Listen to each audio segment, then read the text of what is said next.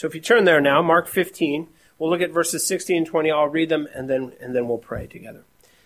And this is what the word of the Lord says. And the soldiers led him away inside the palace, that is the governor's headquarters. And they called together the whole battalion, and they clothed him in a purple cloak, and twisting together a crown of thorns, they put it on him. And they began to salute him, "Hail, King of the Jews!"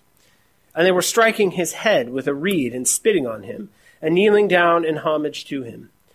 And when they had mocked him, they stripped him of the purple cloak and put his own clothes on him, and they led him out to crucify him.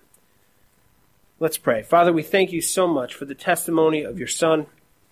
Lord God, everything he did and everything he said, everything he thought, every motion of his hands, every thought that came into his mind, every action was meant to glorify you, to serve you, to fulfill his calling in this world. And we pray, God, now that as we look at his story again, as we look at the details of it, and we look at what you accomplished on this day in the Praetorium, I pray, God, that you would give us eyes to see and ears to hear. Lord God, that you would teach us how wondrous your word is and how great the fulfilling of it was in our Lord and Savior, Jesus Christ. We thank you and we praise you in your name, and amen. Now, are there times when you read the Gospels and wonder why some of the small details were included? Why a purple cloak? Why purple? Why not red? Why not blue? Why a crown of thorns? Why, if they're going to make a crown, are they going to make it out of thorns? Were the thorns merely included to demonstrate the sadism of the Roman soldiers? Is it just a detail that lets us know exactly how nasty and evil and wicked they are? Do these details have some significance besides confirming the authenticity of an eyewitness account? Right? Does Mark simply include these details so that we know this really is something that was seen by people? Right? It gives it a little depth. Sensory details, I know, always make a story more believable and personable. But is that why they're there? Just a literary flourish. If you're reading a really good book and they describe a location and they describe what it smells like, have you ever had a novel where you could really smell it, right? And it just makes the whole story seem more real. Is that why details like this are included? As we near the end of Jesus' life, however, we have to return to the beginning of redemptive history to discover the deeper meaning of these details. Because these details are not simply literary flourish. They're not an aside. They're not there simply to add depth to the story. Everything that Jesus did, everything that happened to him has a great deal of meaning. And so to understand this scene in the Praetorium, what we're going to do is go back to the very beginning of redemptive history. We're going to return to Genesis chapter 3. We're going to look at verses 16 through 19. Right? This is right after the fall. This is after Adam and Eve have eaten the apple. This is God discovering their sin, and this is what he tells them is going to be the consequence. To the woman, God said, "I will surely multiply your pain in childbearing. In pain you shall bring forth children. Your desire shall be contrary to your husband, but he shall rule over you." And to Adam, he said, "Because you have listened to the voice of your wife, and have eaten of the tree of which I commanded you, you shall not eat of it. Cursed is the ground because of you. In pain you shall eat of it all the days of your life. Thorns and thistles it shall bring forth for you, and you shall eat the plants of the field. By the sweat of your face you shall eat bread, till you return to the ground, for out of it you were taken, for you are dust, and to dust you shall return." Now, God had previously commanded Adam to fill and subdue the earth. Upon the disobedience of Adam, he issues a sentence of judgment that makes fruitfulness and dominion far more difficult. Adam's helpmate now suffers more in childbirth, and the ground yields more than fruit. It also yields thorns. Adam, who failed to obey God, is now estranged from the two necessary ingredients to fruitfulness. How can you be fruitful if you're estranged from your wife? How can you be fruitful if the ground ceases to produce only fruit, but now produces thorns? Thorns exist where once the ground produced fruit willingly. Thorns now attack man, our work, and our fruitfulness, and our relationships. The estrangement of Adam and Eve is described in Genesis 3:16. Eve is told that her desire will be for her husband. Now, what does this mean? Well, the term rendered desire occurs only 3 times in the Old Testament. The other two instances are Genesis chapter 4, verse 7, and once in the Song of Solomon, which we'll save for another time. In Genesis chapter 4, verse 7, God tells Cain that sin's desire is contrary to him and seeks to rule over him. Sin wants to determine his actions and not obey him. The use of the word desire in Genesis chapter 4, verse 7 helps us understand what was happening back in Genesis 3:16. Eve's desire for her husband is a desire to determine his actions. She now wants to rule over him instead of being ruled by him. To rule over him, which is contrary to the hierarchical structure of male headship. Adam is in charge. Now Eve wants to subvert that. She wants to rebel against that, just like Adam wanted to rebel against the headship of God. Eve's influence is now clothed in sinful tyranny. And by rejecting that, Adam often sinfully rejects Eve's help generally. See, this is very interesting. Man listened to his wife when he ought not to, and now he has a difficult time listening to her when he ought to. He no longer wants to listen to her because so much of what she's trying to do with him is wrapped up in the sinful tyranny of the woman over the man. For women, men are generally a project to be shaped and molded. Many women see a young man and they think, yes, I can get a lot out of this. We're like dolls to dress up and teach good manners to. While men, generally speaking, just don't listen. What's that? No idea. No idea. She was talking for 10 minutes. At what point? I don't know when I stopped listening, but I definitely shouldn't mention the fact at this point because it's gone on for 10 minutes. I don't know if you've ever been in that situation. That happens to me probably more often than it should. Sorry, baby. The relational harmony seen back in the unashamed nakedness of Genesis 2:15 is something that most married people know nothing about. It's long gone. No longer does the woman gladly embrace her created role of helper, and man no longer wants her help. Neither man nor woman were cursed. God did not curse man or woman. If God had cursed man or woman, there would be no saving them. Instead, pain and complication were added to the task that God made them to accomplish. He didn't say, okay, well, now because of sin, forget about fruitfulness, forget about dominion. No, he's left that mandate. We are to be fruitful and we are to take dominion. But what he says, now because you didn't listen to me, now because you were disobedient, it's going to get much, much, much harder. Right? We have kids. When you have kids and you give them rules and they don't follow the rules and they consistently don't follow the rules, what you do is you make the rules tougher. You make the rules harder.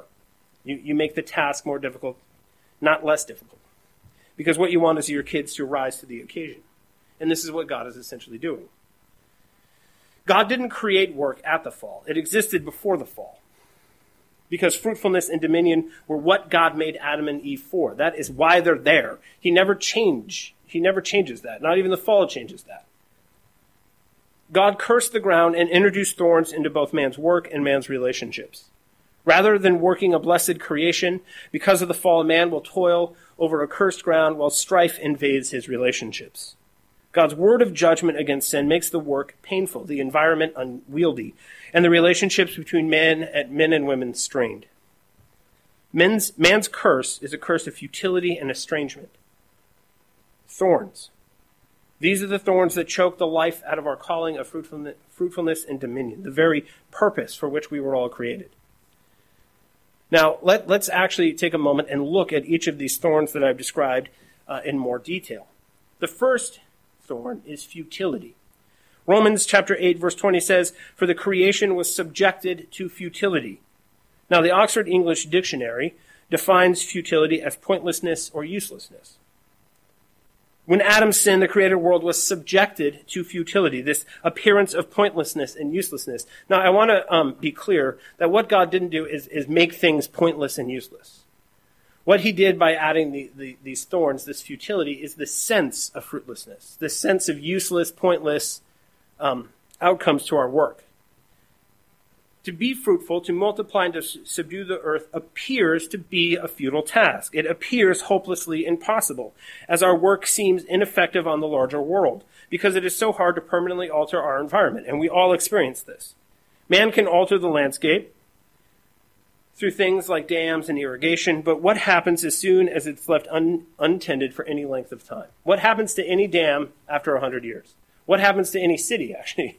Any city right now, if man abandoned it, what would happen to it within 2 generations? It would cease to exist. It would crumble. It would become as nothing was ever there.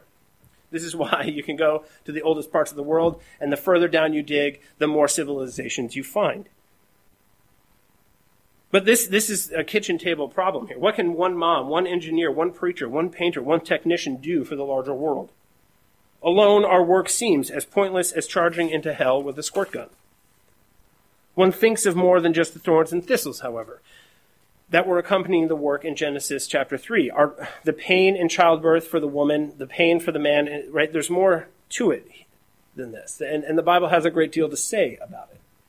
One thinks of the repeated refrain in Ecclesiastes, all is vanity. The Greek translation of the Old Testament, the Septuagint, uses the same Greek word for vanity that is translated as futility in Romans 8:20. Sin makes childbirth feel futile. Instructing children seems futile. I have 6, I can tell you all about it. Weeding the garden and laundry seem futile. There seems to be no permanence to our work, no lasting effect on the world around us. Nothing seems to be permanent except change and decay. The fulfillment of our calling seems so incremental, so hard to see positive outcomes. It seems like an utterly useless struggle. Now, every 3 years, my back porch needs a new coat of paint. I don't do it. My landlord does it. But without fail, every 3 years, they have to go out there and repaint it. All the joyous living, the barbecues, the kids' vigorous games, the kiddie pool, the dragging the furniture across the surface, they never seem to know that they're supposed to lift it and carry it. It all takes a toll. Now, my question is, does anyone have a stain or a paint that is permanent, that I can just paint this thing one time and that would be it? For that matter, does anyone have some wood incapable of rotting or decay? How about a permanent roof? Don't get me started about dishes or car tires. The fact that, right, car tires seem like so ridiculously expensive, and then before you know it, they're bald. Apparently, you're supposed to rotate them as well. That makes them last a little longer. But how much of our time is spent, right, sitting in discount tire, waiting for the guy to get to us because our tires. It seems we work and work just to make sure that the socks get back in the hamper, smelly, used, and in need of a flamethrower. We tell our kids again. We spank the kids again. We remind hubby again. We send the email for a response again. Is there no end? Is there any lasting fruit or meaning to all of this work? Now, Tim Keller said in his book, Every Good Endeavor, work under the sun is meaningless because it does not last, and so it takes away our hope in the future. It also alienates us from God and from one another, so it takes away our joy in the present. Nothing seems permanent. Nothing stays in its place. The blackberry bushes, no matter what I do, grow back. The concrete cracks from the tree roots. Concrete. I mean, what is more permanent seeming than concrete? But you give the bush a little while, and suddenly it's a tree, and there goes the concrete. Here's another one, pajamas, right? Can I buy a pair of pajamas that grows with my kids? How much money we spend on pajamas, it's insane. We need help. Not just an assurance that there is an end to all of this labor, but that it is actually meaningful and good, right? I mean, it's not just that I need someone to tell me that the work is going to get us somewhere. I need someone to tell me that it matters now. That the incrementalism is actually okay. That's how it's supposed to be. We need help. We need assurance. We need hope. Futility is a defeatist way of perceiving our circumstances that we all suffer from. But another thorn is the fact that we work in a fallen workplace. Now, after the fall, God didn't just introduce turmoil into the marriage relationship. He said to the serpent, in Genesis chapter 3, verse 15, he said, I will put enmity between you and the woman, between your offspring and her offspring. He shall bruise your head, and you shall bruise his heel. There's turmoil in the marriage relationship, and there's turmoil now between man and man. Because, right, he's talking to the serpent, and the serpent doesn't have children. Both the children of the serpent and the believing children are going to come through Eve. They're going to be brothers. Man and man, brother and brother, are now going to be at war with one another. Now, we see this, right? Right after God says this, in chapter 4 of Genesis, what do we see? We see the first boy that's born kills his brother Abel. So we see this struggle. We see this enmity. We see this antithesis right in the very beginning of the story. God put enmity between the children of Satan and the children of faith. So when considering the environment in which a Christian laborer works, it's more than the physical world that is opposed to us. How many of you work in a Christian company, surrounded by Christian examples, in the context of a Christian worldview? Almost none of us. The Christian worker is constantly confronted by bad examples, within hearing of profanity, coarse joking, and blasphemy. The Christian worker is subjected to gossip and slander, complaining and backbiting, malicious speech and lies, and this is just the homeschooling moms. Christian workers are subjected to office smut, in which sin is glamorized, marriage vows are broken, and flirting is frivolous and wanton. The Christian worker is exposed to immodest dress and seductive speech. He faces orders and expectations that require him to lie, to cheat, to steal, to deceive, withhold information, and present half-truths as full truths. The Christian is surrounded by thorns at work because he does his work in the midst of Satan's children who are not exactly fans of morality. Satan attacks the Christian with temptations particular to his calling. This is a very general list that I have here because everyone's temptation is very specific to the work that they have. Whether that worker is a homemaker or he goes into the office to sit in the cube next to the guy who's very quickly sleeping his way through the HR department. Some workers are required to travel away from home and family and spend many, many, many nights away in hotels. We are confronted by father hunger, provocatively dressed women, overtly insecure men, hatred of the fruit of the womb, people opposed to the selflessness of marriage and child rearing. Christian workers are constantly exposed to the sins of others. The Christian worker must be mindful of the attacks of the enemy and how they come, how they are specific to the work that we do. Another thorn is that our motivations are often selfish as described in Ecclesiastes 4:4. Then I saw that all toil and all skill in work come from a man's envy of his neighbor. And isn't that true? Right? How often are your coworkers who you thought were your friends, that you thought were, simpatico with you, are really stabbing you in the back or making you look bad or stealing your ideas, stealing your work to make themselves look good? So much of our work comes out of mere envy. And we read in James that envy is the source of the strife between man and man. He's very clear. Because we are envious of one another, we bite and devour and murder one another. That's what we covered last week. Now, I used to work at a courthouse before I became a pastor. And one of the unbelievable things that I had to do was process name changes for the gender illiterate. Right? Jim wants to become Jill. And all in the name of equity and social justice.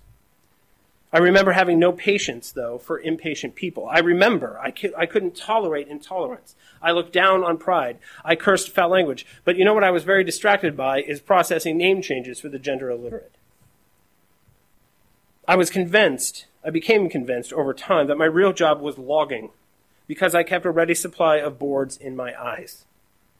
I could hardly see my coworkers' personal struggles or God's image in them. There is this tension at our workplaces. We get so frustrated and so angry at the wickedness and sin all around us that it frustrates us to the point where it chokes out the gospel that's inside of us, the hope that's inside of us, the reason that we look beyond ourselves and obey Jesus Christ. I could have built a mansion in heaven for myself out of the logs I kept in my eyes, like the cedars of Lebanon. This is the tension that we face, right? Right? We're so frustrated by the wickedness there, we don't even see the wickedness in ourselves. Now, for others, some of us are people pleasers. Some of us are insecure. It's all too easy to downplay Jesus and our faith. It's all too easy to blend in. It's all too easy to complain about the old ball and chain. It's a real temptation to make our work about us, about getting through, not stirring the pot, not standing out, not ruffling any feathers. Just earn your bread and go home. What we need is courage. We need a benevolent king, limitless in his resources and provision. And remember what C.S. Lewis said. Courage is not simply one of the virtues, but the form of every virtue at the testing point. We need to be valiant workers in the world, and we all too often are not. It's a real struggle to be valiant, to build relationships with people who are opposed to our God and all he stands for, to love the unlovely, to be a bastion of virtue amidst a culture of irreverent, hypersexualized juvenilia. Who can show us? Who can show us how to stand around the water cooler with the unbelieving coworker and show compassion without compromise? Is there any examples that we can think of? Maybe Jesus at the well, right? He was just going about his work as the Messiah at the watering hole, asking a woman about the state of her soul. The whole world was subjected to thorns, and it waits for the revelation of the sons of God. What's taking us so long? Well, thorns are. Because even though we believe, even though we are in the kingdom, even though we're baptized, even though we know whose children we are, the thorns are still there, choking out the hope within us, choking out our calling and our purpose. The world is waiting for the revelation of the sons of God. It's moaning, it's groaning, it's suffering while we wait, right? We wait to make sure that we're not going to cause too much of a stir or alienate ourselves or lose our job by the things that we say. We wait for the same revelation. How are we supposed to work in the midst of so many thorns? How are we supposed to do it? Who is going to give us rest and peace? Who will deliver us from this body of death? This was Paul's question. Well, the answer is that Jesus is the greater Noah. The greater Noah. In Genesis chapter 3, verse 15, God promised that a son would come to deliver man from Satan, sin, and death, reversing the fall of man by restoring him, his relationships, and his work. In Genesis chapter 4, verse 1, Eve exhibited hope with the first man that was born to her. She said, the Lord has given me a son. And she thought that it was going to be the deliverer that had just been promised to her back in Genesis chapter 3. But as we know, as I've already covered, Cain was not the Redeemer. He was anything but the Redeemer. Cain's father was the lying murderer Satan. Abel was the righteous son, and he was murdered by his brother. Now, all the sons of promise from this point forward point forward to Jesus Christ. This is what we have to understand. This is why we go back to the very beginning of history. Right at the start, God promises Eve and Adam that a son will come. They immediately think the son is coming. It's not the son. Cain isn't the one they're waiting for. Neither is Abel, for that matter, because now he's lying under the dirt. There is this tension that's introduced into the story. Who is going to deliver us? Who is going to save us from these thorns? And right? All these sons that they expected to be the one we call sons of promise. Because they somehow, right, in their generation, people thought they were the one. But what we see now is that they were carrying the promises forward and working their way towards the fulfillment of the promise. They serve as types and shadows of the true Messiah to come, building on the promises and expectations of how glorious he would be. And all those sons were, in the oddest way possible, living history. The Messiah's prophetic biography. What we have to understand about the history of Israel is that point by point, plot point by plot point, types and shadows, what it is a prophetic biography of the Lord Jesus Christ. These Old Testament characters and the prophecies about them begin to construct a theology of the Messiah. They begin to paint a portrait of a particular person. They begin to build the expectation of God's people. And when we read the story, if you understand this, you see it all over the place. And your own expectations begin to build. Now, the next major prophecy about the promised Redeemer comes after Genesis 3:15, comes from Lamech, Noah's father. The term translated pain in both Genesis 3:16 and 3:17 occurs only one other time in the Old Testament, and that's in Genesis chapter 5, verse 29. Now, Adam will eat with pain. Eve will bear children in pain. All men and women will experience this pain in their work, and at Noah's birth, his father Lamech hopes that Noah is the one who will bring relief from painful toil. Genesis chapter 5, verses 28 and 29. When Lamech had lived 182 years, he fathered a son and called his name Noah, saying, "Out of the ground that the Lord has cursed, this one shall bring us relief from our work and from the painful toil of our hands." Lamech declares that a man would come from the dirt, truly human, because Adam was made from the dirt, and this man will deliver mankind from the curse of thorns and pain, restoring fruitfulness to us all. Now, there are a number of ways in which Lamech's son Noah would be a type of Jesus. There's the big one that we all think of. Noah carried a new humanity safely through the waters of cleansing to a new life. So too, Jesus carries a new humanity through the waters of cleansing to new life in baptism. And that connection is very easy to make. But Noah is a much greater symbol of who Jesus is. And I love that he is, because it's so early in redemptive history that the story occurs. It heightens the expectations a great deal if you know what to look for.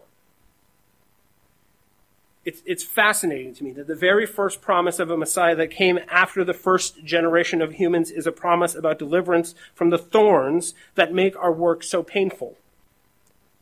Our daily struggle against thorns, Lamech's painful toil of our hands, reminds us of original sin and in fact summarizes our state after the fall. It's not just a poetic statement that he's making.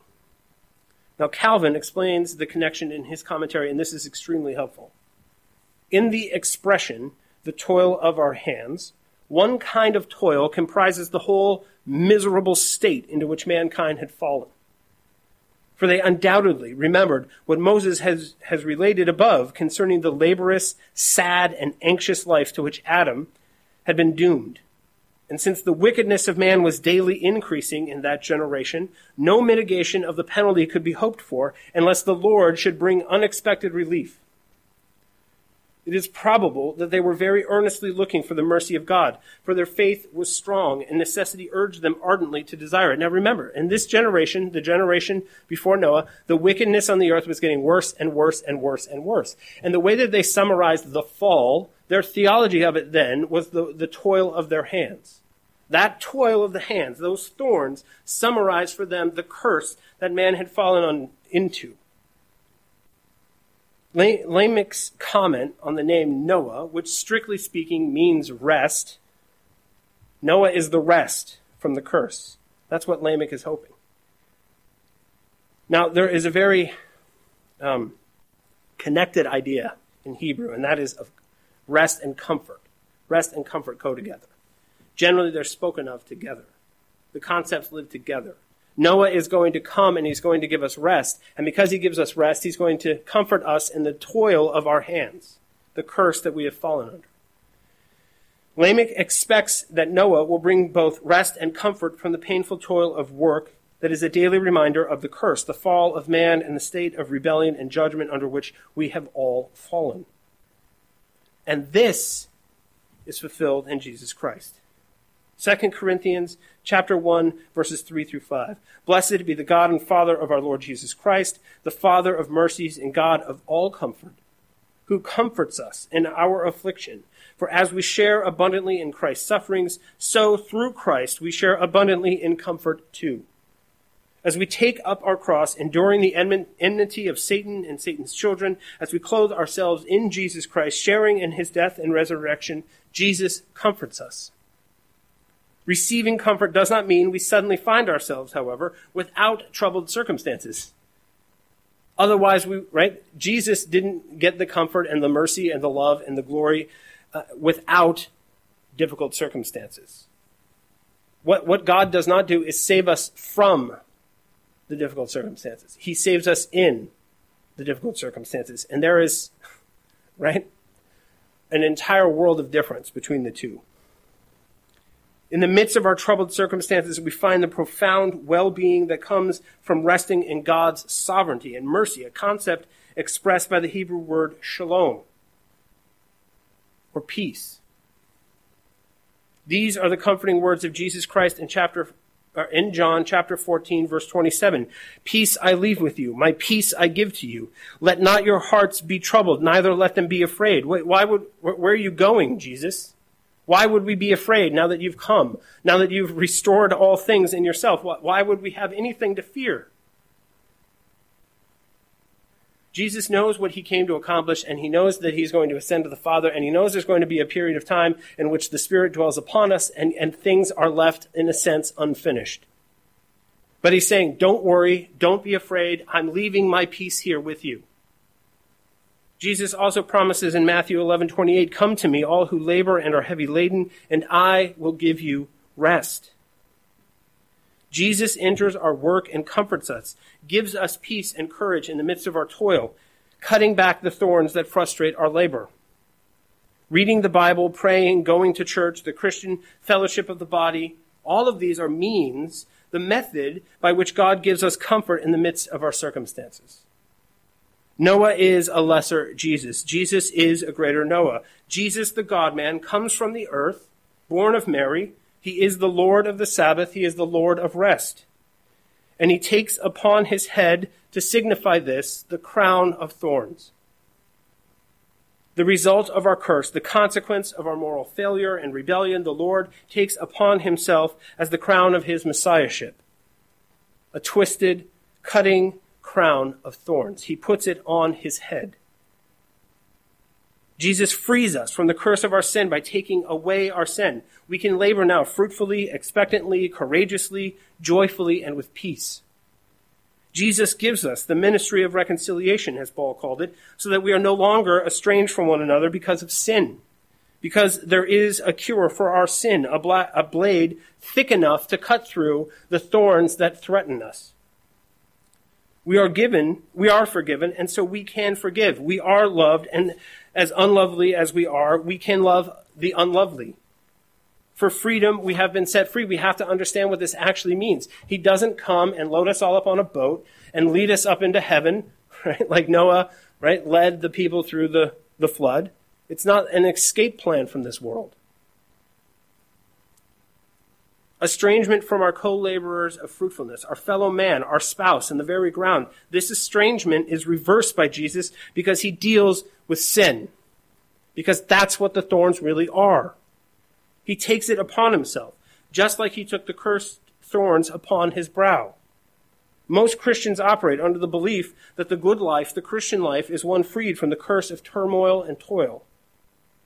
But the curse is the fruit of sin. Estrangement from our mission and means of fruitfulness. Both subduing and filling require work, even strenuous work. This is what's very confusing. That work is not a result of the fall. We were told to fill it and subdue it. That's work, with sin or without it.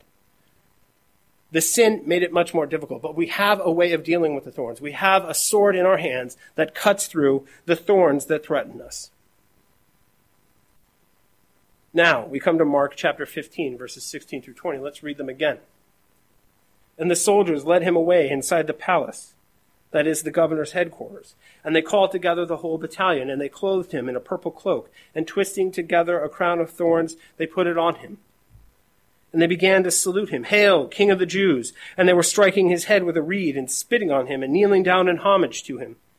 And when they had mocked him, they stripped him of the purple cloak and put his own clothes on him, and they led him out to crucify him. Jesus, by wearing the crown of thorns, destroys the power of thorns over us, today, forever. Mark's description suggests a kind of grotesque vaudeville. Jesus, bruised and bleeding, is pushed among the coarse soldiers who gathered in the expectation of a few moments of entertainment. Now, I've been covering this. The tension in the city because of the festival is very high. These men hate the Jews. And now what they have in their hands is the King of the Jews. Now, it's common, unfortunately, that soldiers who have to go through great, horrible ordeals finally get some of the enemy soldiers in their hands, and generally they are not polite. Right? Generally, all that frustration and fear and anger and hatred, they finally have somebody to put their hands on. And this is why war atrocities generally occur. Once men in degradation, fighting for their lives, finally get their hands on a real enemy, especially in our day when so much of the fighting is done from a distance. Right? Now we use missiles. Now we can shoot somebody with a gun at 100 yards. But God forbid, right, like in Fallujah, in Iraq, when the Iraqis actually came into the hands of the Marines. And it's not just Americans, right? There are stories of even righteous people, even people who were on the right side of things in Poland, say, when they finally got their hands on some SS troopers. These soldiers have, of all things, the King of the Jews in their hands.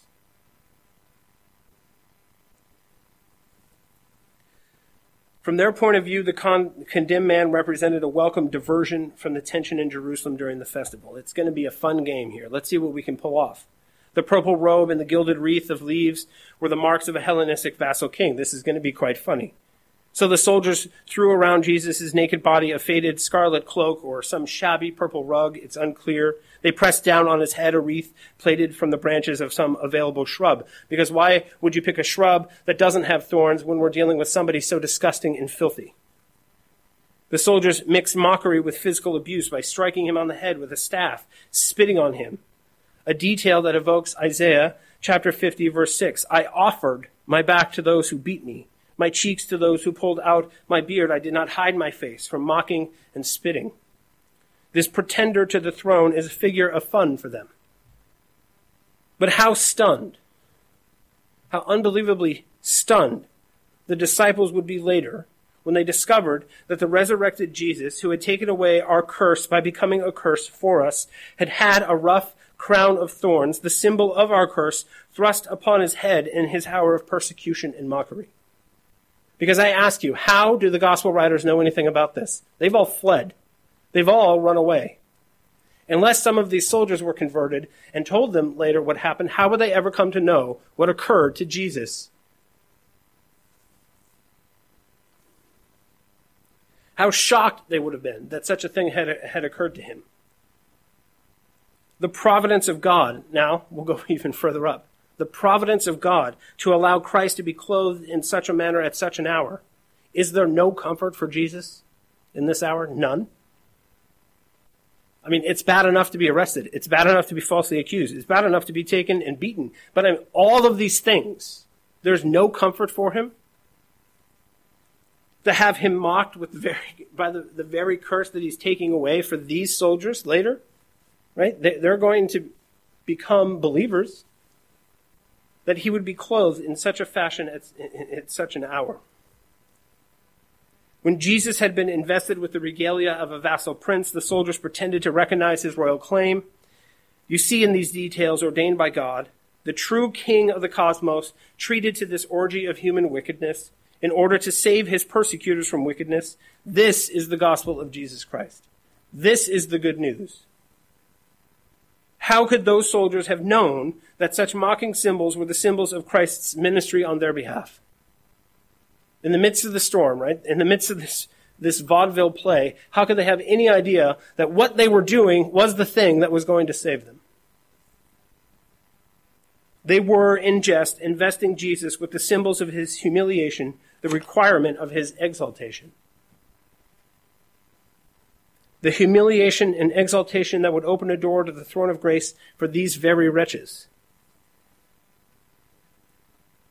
The Word of God contains within itself details of God's glorious tale of humility and love.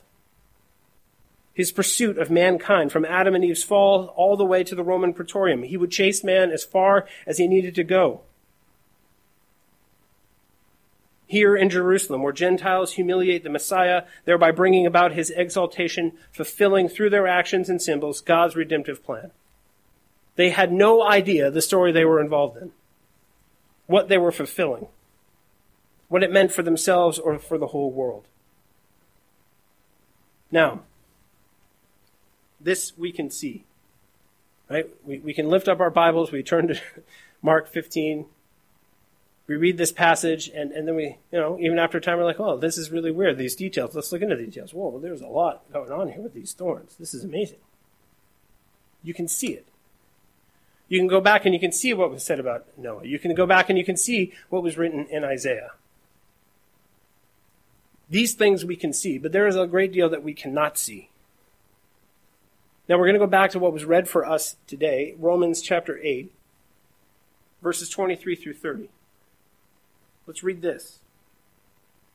And not only the creation, but we ourselves, who have the first fruits of the Spirit, groan inwardly as we wait eagerly for adoption as sons, the redemption of our bodies. For in this hope we were saved.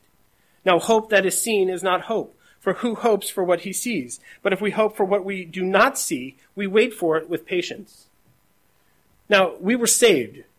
We know it.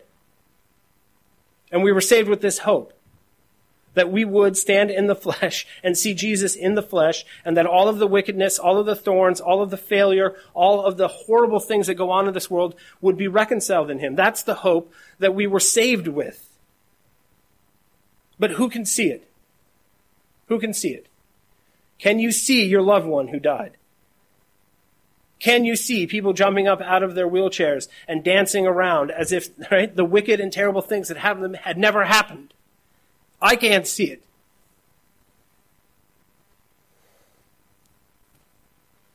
There is a great deal we cannot see. How many people are going to die of a virus? How many people are going to die of the flu? How many people are going to die in car wrecks? Is my cousin who had a brain tumor, who at the end of his life was eating like he was a little baby, I can't see him as a man playing baseball with his son. I read history. I know about the Holocaust. I can't see the point. There is a great deal we cannot see. And this is why we groan inwardly. I'm not talking about the unsaved who groan inwardly because they're still under the curse, they're still under the fall. I'm talking about the fact that those who were called were justified, and we are sitting here justified. We have the Spirit who teaches us to pray because we don't know what to pray for. Sitting here, we're still groaning. And we wonder, when is the end? There is so much that I can't see. How am I going to see it? We're standing on the edge of the Red Sea. We're looking out across the waves, and we can't see a way through. But what we can see is the Savior of the world on his knees, spit running down his face, a crown of thorns jammed into his forehead. And we know what that meant. And we know that they let him out to be crucified. And we know that they crucified him. We can see that. And in the circumstances of our lives, where there is so much that we cannot see, what we have to remember is what we can see. And what we can see is an empty cross. What we can see is an empty tomb. What we can see is that Jesus is no longer here. We can't see him because he has gone on ahead to fulfill all the things that we have promised, and we can see that. Why would we look away from him? Why would we look for anything else? Why are we so focused on our circumstances? We can't see how any of that is going to work itself out. But what we can see is the Lord Jesus Christ on his knees with a crown of thorns. So when you're sitting there at work and you think, right, how am I going to talk to this coworker who's a total nightmare? How am I going to talk to my husband who keeps losing his temper? How am I going to apologize to my 5-year-old? Right? You turn on CNN, well, God forbid. You turn on Fox News, and you think, I can't see how this is possibly going to work out. Right? We're so busy looking at the things that we cannot see that we have forgotten what we can see. And what we all need to do is go back and look at what we can see. We can see him. We can see what he already accomplished. We can go back to the very beginning of the Word and see how the Lord God filled all of these symbols in Jesus' life with all of this meaning, all this rich meaning and hope. And we, with assurance, can look at that and say, look at what he did. And then we focus on that. We focus on what we can see and the things that we can't see. Don't distract us. They don't fill us with fear. Because the longer you look at them, right, the longer you look at the things you can't see, the more frustrated you will be, the more hopeless you will be, the more broken down you will be. But as soon as you get your eyes off of those and get them on what you can see, which is Jesus Christ with the crown of thorns, once you look at that and keep your eyes focused on that and all the things that he has done, you aren't going to worry so much about the things that he yet hasn't. That's our hope. That's our calling. This is why we go into the world and get your eyes off the things you can't see.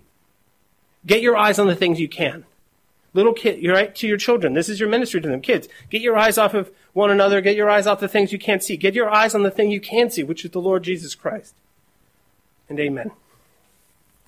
Father, we thank you for this picture of your Son. We thank you for his humiliation. Lord God, because it is what brought his exaltation. We thank you that he did not, that he is born of the dust like we are, that he approached us, that he came into the story of redemption and gives us a picture to focus on, a picture to see. We know that we are yours. We know that we are called, and we know that we are justified. We know that we're being sanctified. But Lord God, we yearn to be glorified. We bemoan in our hearts to see the revelation of the sons of God in all their glory. It's difficult, Lord God, to see it, but we know that we can see Jesus. And I pray for all of us that we would get our eyes on him and get our eyes on what we can see, and that it would fill us with hope and strength and courage. And amen.